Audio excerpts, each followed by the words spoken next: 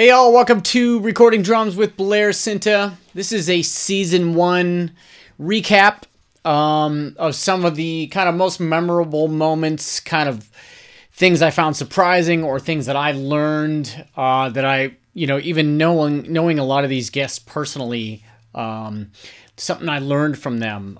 They're all here in no particular order, one thing from each guest, minute to a minute and a half of each person. And, yeah, I just thought it'd be cool to go back, not only just for myself, but, hopefully for anyone listening to just pull out some of these kind of memorable moments. All right.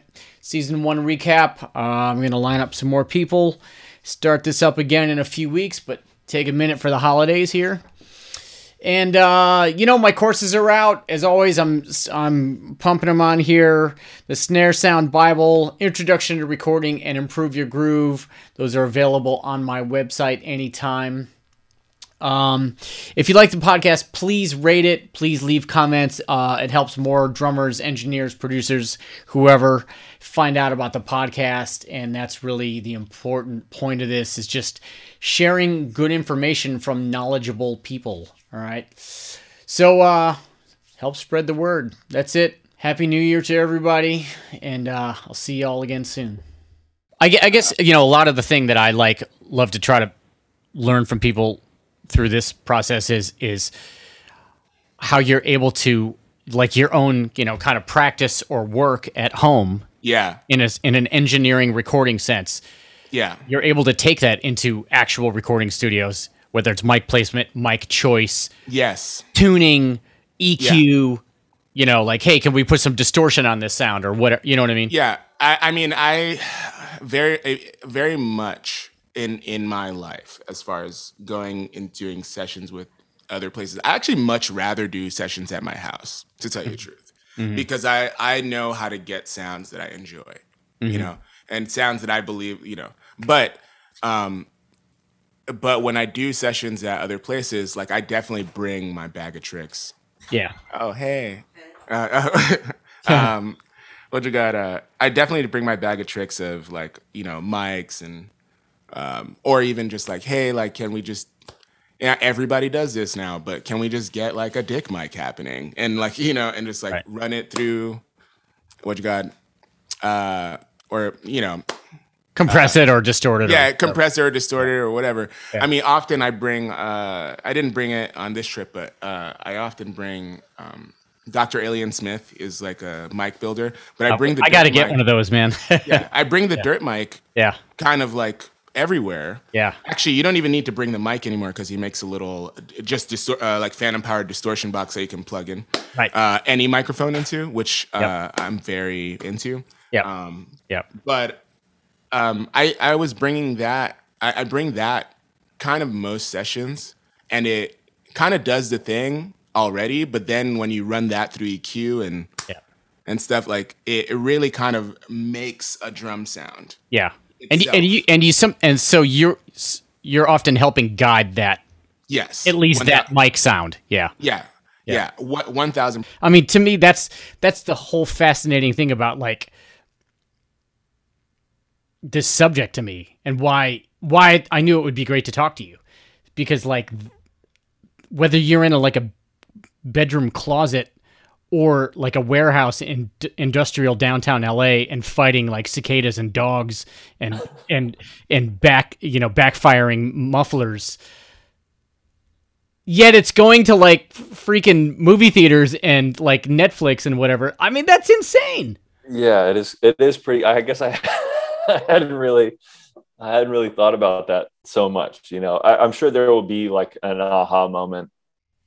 I should have had them already, but I feel like there will probably be one coming, or at least I hope, where we get to kind of divulge that to the executives. Maybe this is it. Yeah, right. You've been recording where? Okay. Yeah. Well, I mean, if you think about it, the way let's just, for example, how they would have recorded Star Wars with John Williams, right? Mm. I mean, it's kind of a good example. Or whatever, Superman with John Williams, right? Yeah, right. And now you're recording the same character same story Yeah. in a woodshop warehouse, with these elements happening, but you're doing it and it works. Yeah. And it's working. And like, that's awesome. It's just awesome. Yeah. Yeah. It's pretty fun. At least through Instagram, like the sounds are very stylized, right? Like you're really doing like your thing with that. How much of that is changing? Is that mainly mixing? Like when you have to do like a pop track or something outside of that can't be that curated. Is that back end mostly? You know what I mean? Yes, exactly. Okay. Yeah. I'm messing with everything continually. Right. As far as plugins are concerned, and I know, there's a big. I know your thing is the source sound has to be good, or you're going to be chasing your tail forever. Shit. Yeah. Yeah. Yeah. So I've got a handful of sounds that I draw from, and then all the variables, like I say, with microphone, whichever choice of mics. So I've got 3 crunch mics. I've got a ball and biscuit hanging up. In fact, you can see it. It's so funny. It's so funny, man. I've never heard of that mic until last week, and I talked to, oddly enough, Ashwin Sood. And he told me about that mic. We sort of had the concept of the room, which is everything is in the room here. Like the console is here. Nice. The drums are there. Oh, crazy. Okay. Yeah. Pianos. There's 2 big pianos there. Look at that. Okay. Yeah. And there is an isolation room back there. In my mind, before I saw those drums, I was like, the drums must be back there. Yeah. So the drums are right beside the console. This is kind of a concept that Sarah's producer, Pierre Machon, when we were working with him a lot. Yep. I love the idea that everything was in the same room. Yep. Literally, the drums were right beside the console. We'd put headphones on, we'd get sounds, take the headphones off, go back and listen. Yep. He would conduct me when I played, or he'd take the headphones off and look at me. Are you okay? Do you need a break? It was very much that. I never have been a fan of the glass. Okay. The control room glass thing. I've done it a little bit, but not much. Okay. I like the idea that we can all be in the same room. We can push stop. We can take our headphones off. We can have a conversation. We can get right back to it. So you'll have bass multi instruments happening in the same room sometimes. Sometimes not more than 2 or 3 people playing at once in here. Like I've been on the kit where Sarah's been on the piano. Okay. I'm playing quite quietly, and our engineer here is recording, and a bass player. Okay, cool. Yeah. If it's something quiet too, because of the piano and open mics and whatnot. And that could turn into a take, into a track. Okay. Yeah. Yeah, definitely. You know what I find interesting is that, so you just said SPD, and I thought you were going to say, oh yeah, so I trigger some drum samples there. Besides like a shaker or finger snaps or hand claps, are you doing like, drum, quote unquote, drum stuff? You know what I mean? Well, fascinating. Why? Because I think of you as a drummer.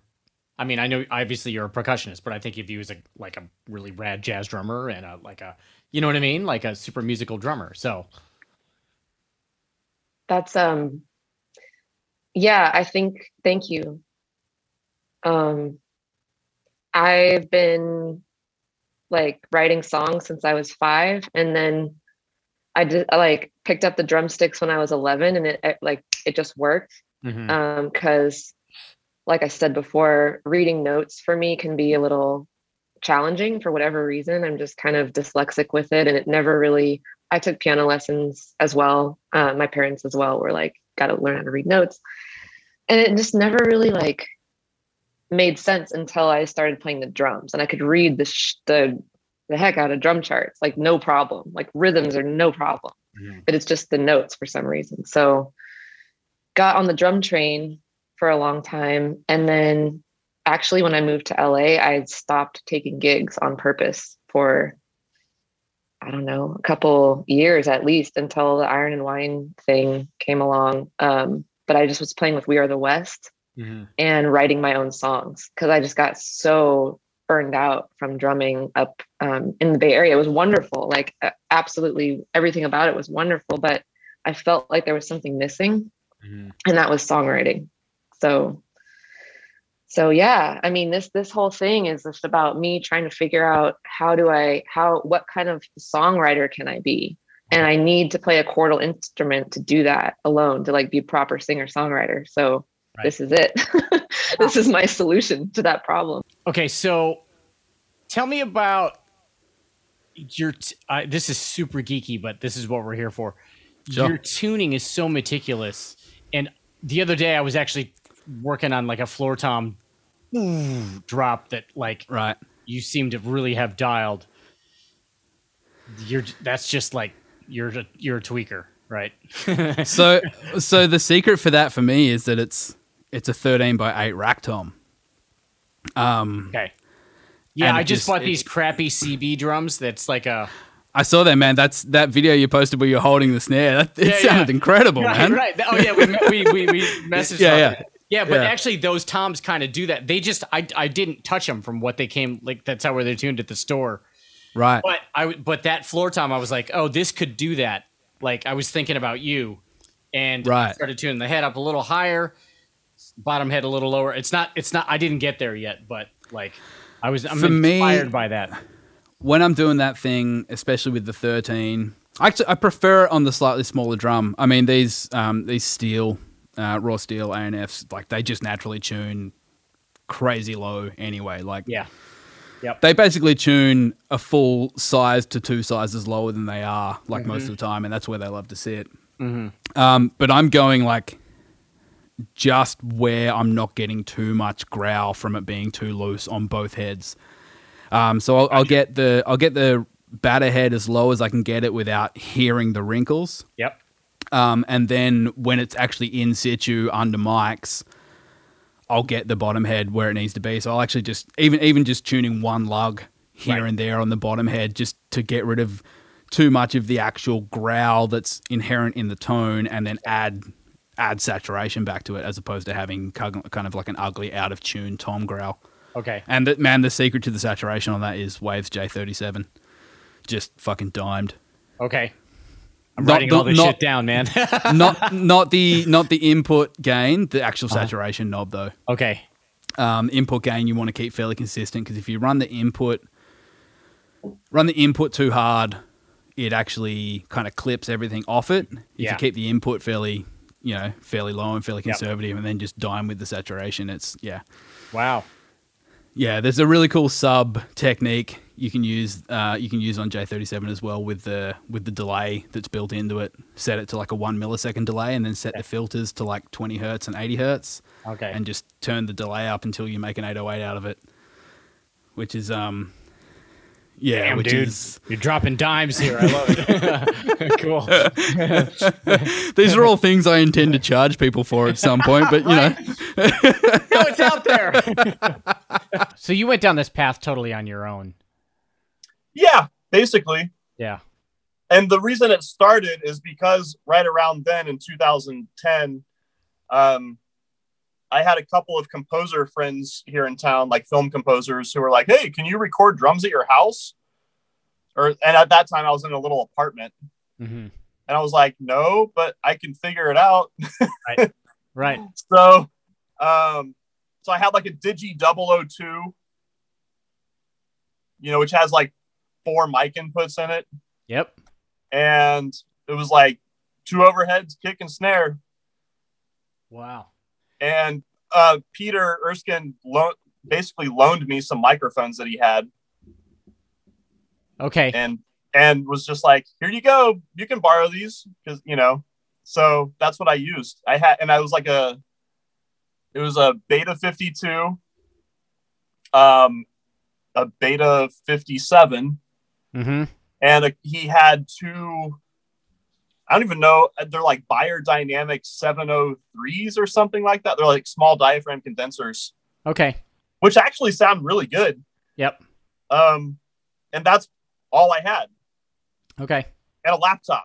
do you think you were trying to emulate some of the things that you knew Lyle liked, or do you think you just got better at doing Not at all. I was never thinking about Lyle's rig. Just how can I make where, I'm sure you think this way too. It's like, it's this money's hard fought for when we're trying to do sessions and gigs. Yep. Where is the smartest place next? If I'm going to put money into my recording rig, you're kind of always thinking like, well, where does it make sense to get better? So, it's like, it's usually mics or pre's. If you're at a place now with your, converter and your computer and all that. Yeah. So no, it was about, because I have other clients than Lyle, but I knew that if I get my shit where I'm really happy with it, other people I work with are going to be thrilled. So I made a couple big leaps in recent times where I was like, I actually sold quite a bit of drums. Yeah. And I was like, okay, I'm going to get some stuff that is the best that I could think of, that I've used, that I know I'm not going to outgrow. I'm no more intermediate steps. If I'm not going to get something that's keeper stuff, I'm just going to wait till I can afford. Yeah. I think there's a lot, and I don't mean to say this, like I would give the opposite advice to a kid starting out. I'd say, get the best stuff you can afford, find some used stuff. Yeah. Be humble. But yeah, we're trying to sell our services to people who are working in the best studios that have access to the best gear. So it's got to hang. Yeah, I don't really do too much. The only thing that changes the sound drastically is just changing the drums out. Right. Okay. Or tuning or muffling them. Or I try to leave them. I like the idea of making the drums sound the way you want at the source, and then the mics just pick it up. Right. And then from there you can go anywhere with mixing. I mean, you can tweak shit out forever. And do you spend a lot of time tweaking shit before you send stuff? Or you does it depend on who you're sending it to? Tweaking, like which way? Like post playing, just, add it, like fucking with mics or no. EQing much? No, it's pretty much the way it comes in. Yeah, I'll do a lot of like back and forth, like I don't know if you saw the monitor behind the kit, but that's connected to the monitor or to the computer in here. I have a long HDMI cable. Okay. So I can sit out there, play a bit, listen back, or sometimes I'll just come in here and listen back and just make sure everything's the way I want it. Okay. And then listen back to it with the music I'm recording to make sure everything's kind of speaking with the instrumentation around it, Okay. And if something isn't working, I'll change the drum out or change the cymbals or maybe EQ a little bit of more high end or less high end on the kick or snare. Okay. I guess I just figured you were changing mics a lot for some reason. I just figured like, it's whole new setup, whole new mic setup also. Whole new drum setup, whole new mic setup. Yeah. I mean, sometimes I would, but since the pandemic hit, I just got into this thing of just keeping the mics the way they are and just changing the drums out. And I was always surprised at how the sound would drastically change from me simply just changing the drums. Like I didn't have to really do much. I mean, if I was going for like a super extreme kind of drum sound, I could just add a few weird mics or something that are distorted or I mean, just kind of kept it really simple so that when people get the tracks, there's nothing going on and they can, as long as the drums sound good with the song, then they can go from there. That was kind of the idea I had. And plus, when how it is when you're engineering yourself, you don't want to, or at least I don't want to make it where the drums are so full of character that they can't just go back to like a natural drum sound if they want. Right. I'd rather give them the option. It's kind of like, I think of it like cooking. It's like you get the base ingredients, like, there's just the basic mics on the kit with the drums sounding really good. Like the big thing with me that I always obsess about is when I'm playing, I'll hit the kick and I'll hit the snare. And if the toms are going, you know what I mean? Like I'll try to find what's going on and deal with it, but still make the tom sound good. And I mean, if I can't get that together, I'll just take the toms off the kit. And right, because a lot of times you don't even play a tom. I know. I remember a mixer friend of mine saying, like, I hate it when they don't play a tom the whole time, and then right at the end you hit the dig-a-doo rack tom. Yeah. It's because by the end of the song, you're like, shit, I better hit these things. They're sitting there resonating. But that's the big thing I try to do is like make sure, like, if they want to like make the drum kit super squashed and compressed, like a lot of people do now, that when they do that the toms aren't going making a note or screwing with the backbeat sound, like that kind of thing. Okay, so then I've got room mics, and then I would have overheads, and then I might put a close mic as well. Okay. On whatever the instrument was. Okay, just for one instrument. Yeah, so and the bathroom mic. So now you've got a stereo room, stereo overhead. There's two stereo tracks, a close mic. Yep. There's 3 tracks, and a bathroom mic. 4 tracks for one instrument. Yeah. Well, that's what I was talking about earlier, because I've done a little bit of that out here. And it's very complex because you have to have the options of the depth with this thing.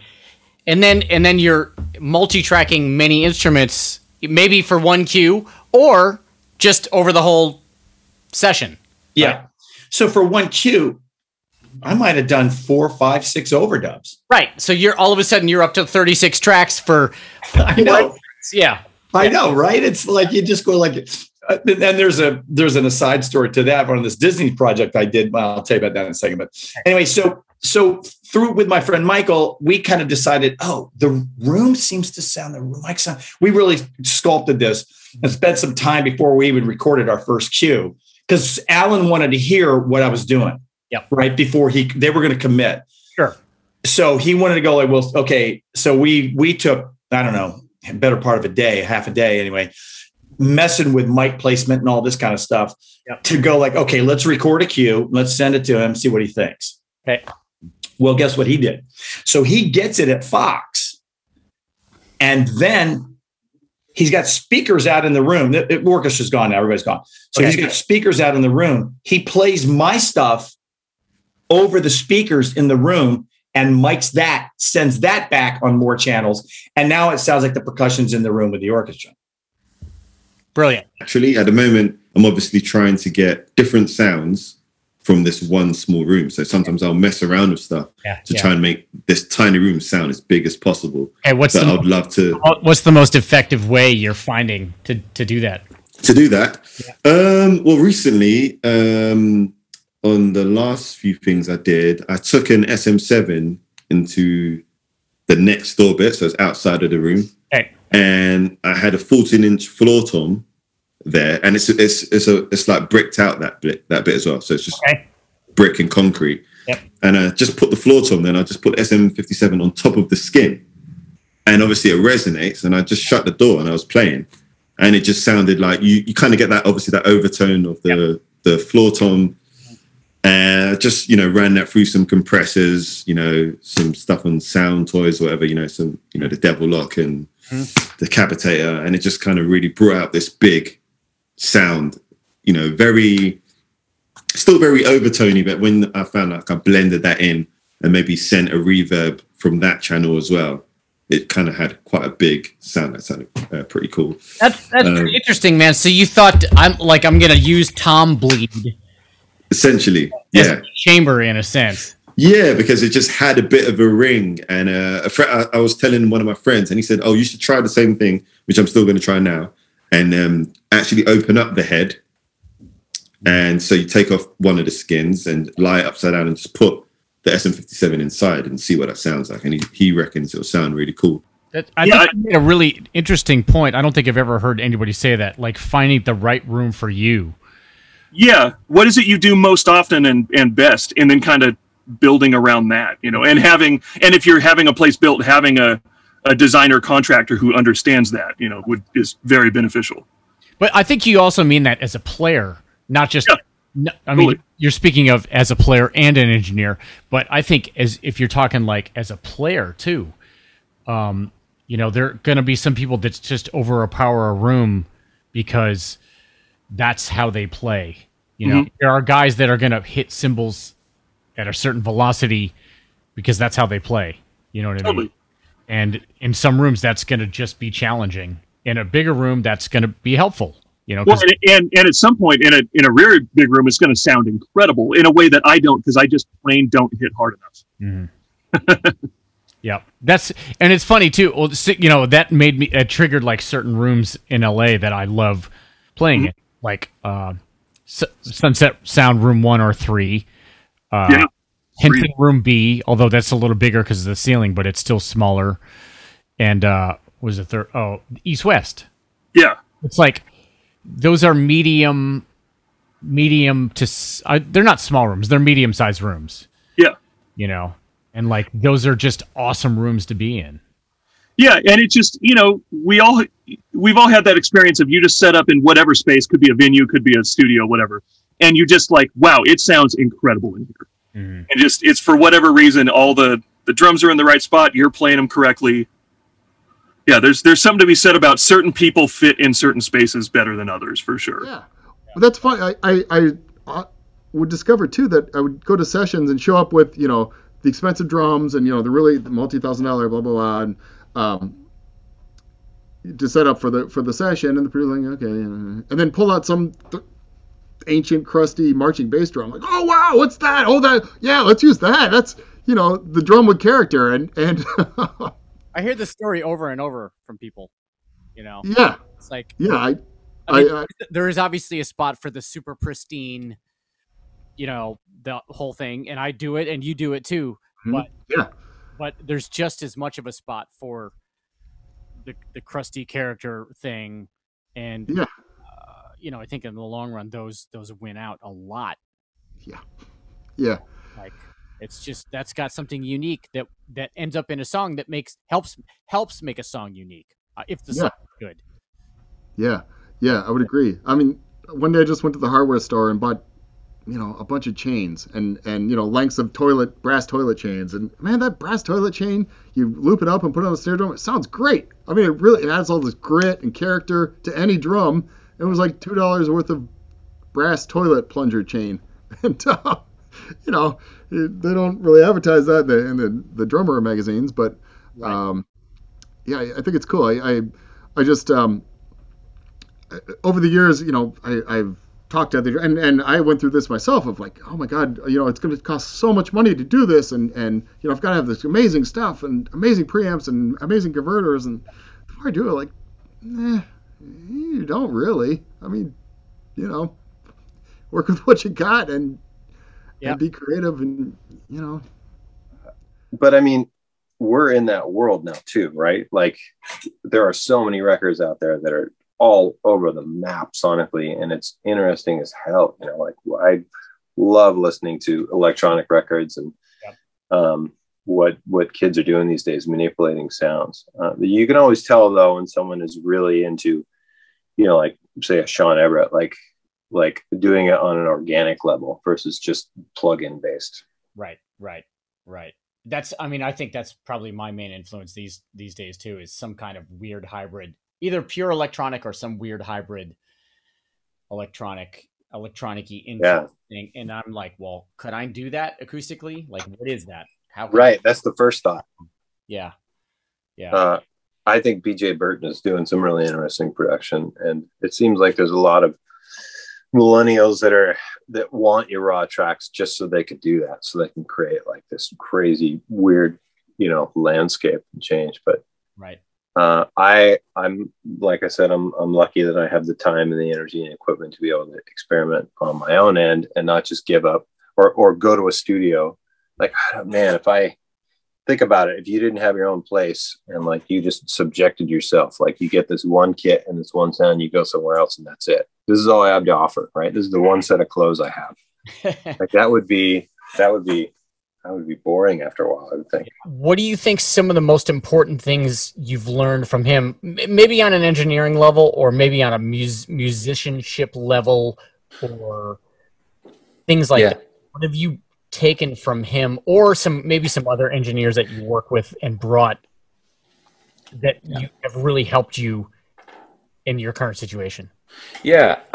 Well, he's also one of the other people that I immediately got on the phone with and was like, I gotta figure this out real quick. What do you got? And he's always been very generous with that kind of, just like you, very generous with that time and knowledge. But yeah, I mean, he was instrumental when I first got to LA, of course, in getting me involved, getting me on some records, and getting me in his studio working. And he's a perfect example of this. You know, you don't hear with your eyes, because if you look at some of his setups, they're the most creative and unconventional. And there's not a microphone within 10 feet of the kit, but you go back and listen, and it's right here. The whole drum set is right here because of his magic. So he's an extreme engineer, and he's brilliant, but it is unconventional. And so whatever preconceived notions I came to LA with, especially from Nashville, more of a typical, bread and butter culture there in the studios, it was all thrown out the window. So that attitude of like, don't knock it. This falling apart guitar over here sounds amazing in the right song and in the right context. So don't look for pristine gear. Look for something with a vibe, and that's why I like this space better. It's mathematically, it doesn't check out at all, but as my actual studio space, but to me, it's better 90% of the time because it's got a thing to it. iBook and the first Motu 828 interface.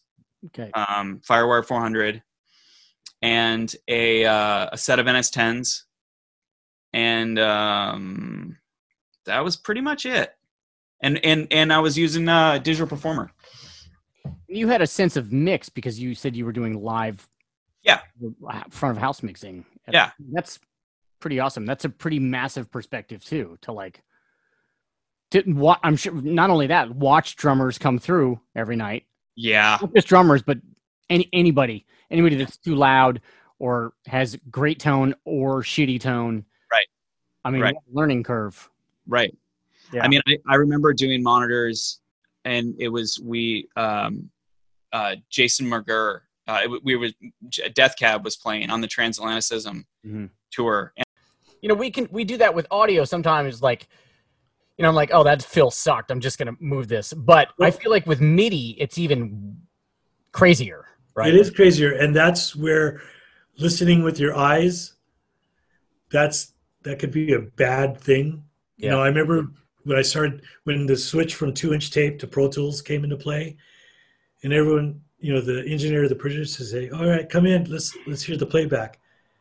No one was listening. They're all staring at the computer.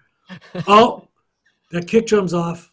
Oh, the guitar part, it's rushing. And it's like, wait, whoa. We're all listening with our eyes. What happened to the music? So I had to pull myself back from that dark space and go, okay, wait a minute. Let me listen to it. And if it's that effed up, I'll go back and look at where that MIDI note is bad and adjust it. Mm-hmm. Or I'll just adjust it just enough to still keep it feeling like me, but it feels good. Yeah. Again, it's all about feel. They call Blair Cinta because of his feel. They want that feel because they know what it feels like.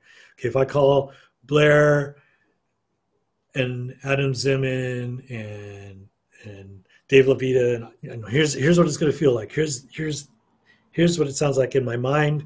I know when I call these three guys, this is the feel. Here's what it's going to sound like. Done, right? Yeah. So you may move something a hair, but you're really not.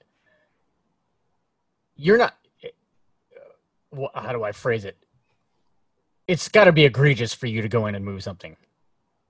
It has to be so effed up that it's like, okay, right. Let's keep it real. You don't have them get to a studio at 8 a.m. or 9 a.m, set up the kit, and then tune it up for those guys. It was amazing, really. Yeah. So you got to learn like Abe and Josh and Jim's setup kind of, and you kind of yeah.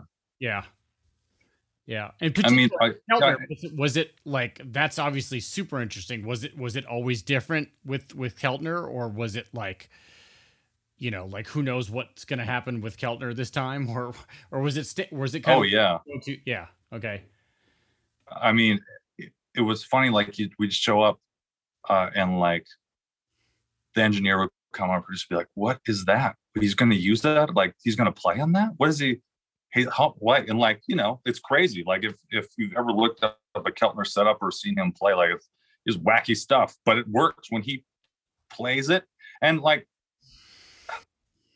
I've seen him play really like hard and really soft. Like it's not like he's got a thing and he's got so many toys, and like it's about playing with different sticks and sounds and like his feel and how he approaches it. Like it's, I mean, so cool to see that in person, and like just have him vibe and, you know, control the room. Like when he shows up, it's Jim Keltner. I'm when he's around Elton John, it's still like Jim Keltner is here. Oh wow, you know, or whatever. So it was really cool getting to see that.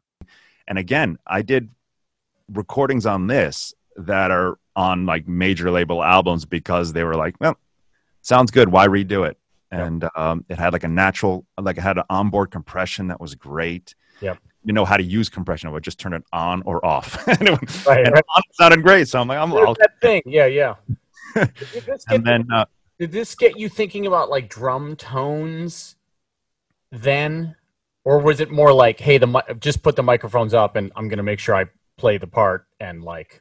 Definitely drum tones. A great I know you think this way. A lot of good advice for recording drummers is put up one microphone first and learn how to play with that. Yeah. If you can make drums sound good through one microphone, then you add another one, and then you add another one. Because if your crashes are too loud, or your rim shots too loud, or something, or your tom fills are too soft, or something, your internal balance is off, and it's not going to record well.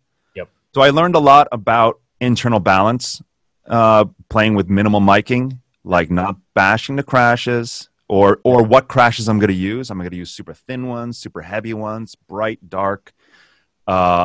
If I'm going open hi-hat, am I doing that open hi-hat, or am I doing that kind of sizzly open hi-hat thing? And tuning a snare drum, sizes of toms, head choices, amount of muffling in a bass drum. You were thinking about stuff in the late 90s? Oh, yeah. And it was only because I would be horrified with the sounds I was getting, and I was trying to figure out why it doesn't sound the way I want it to. No doubt. You know what I mean? I mean, you definitely have. I mean, I also often when I'm hearing your stuff, there's a crunchy element to it. There's an electronic element to it. Yeah. And then of course, just your playing style is inherent in that thing. Yeah. You know, well, that's my comfort zone. I'm kind of obsessed with distortion. And I think a lot of it is because because we're on our phones so much, I want to watch back.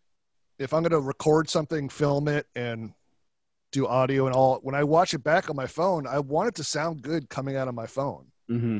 You know, obviously it needs to sound good on speakers and headphones, but there's a mix element that's very important. Yeah, it's like I don't want it to sound great everywhere, and then you put on your phone, it sounds like shit. You know, it's because the reality is people are listening to music out of their laptops, their phones. Mm-hmm. I want it to sound good everywhere. Yeah. Well, I was going to say this too. I don't know how you feel about it, but like, I remember when I started doing other instruments, having already done drums, I was actually less intimidated because to me, drums are like, not that other instruments don't have challenges in recording them, but like if you can record a drum set, you're in pretty good shape for like a base of knowledge about what to do with other things. And a lot of times with other instruments, maybe a couple of mics at most on one source or something like that, as opposed to like, 10 or 12 or whatever. I found that part way less intimidating. The only part that was, a bit of a mystery is like, placement with all those different instruments. But the idea that you didn't have to monitor like 8 or 10 things while you're doing it is like so much, easier to me. Right. And look for phase between all of them. Like, exactly. Yeah. Like if you have 2 mics on a guitar cabinet, You're like, oh, cool. Yeah.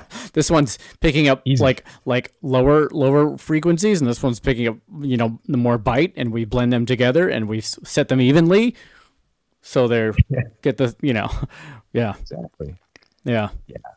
Yeah, I found that to be really I just think drums are such a bear, and if you're comfortable with that, if you can accomplish getting to the point where you're comfortable with that, then you're in good shape, and it's a lot of other stuff I think seems a lot easier after that, Yeah. I would say the biggest challenge is vocalists or vocals, but that's like a whole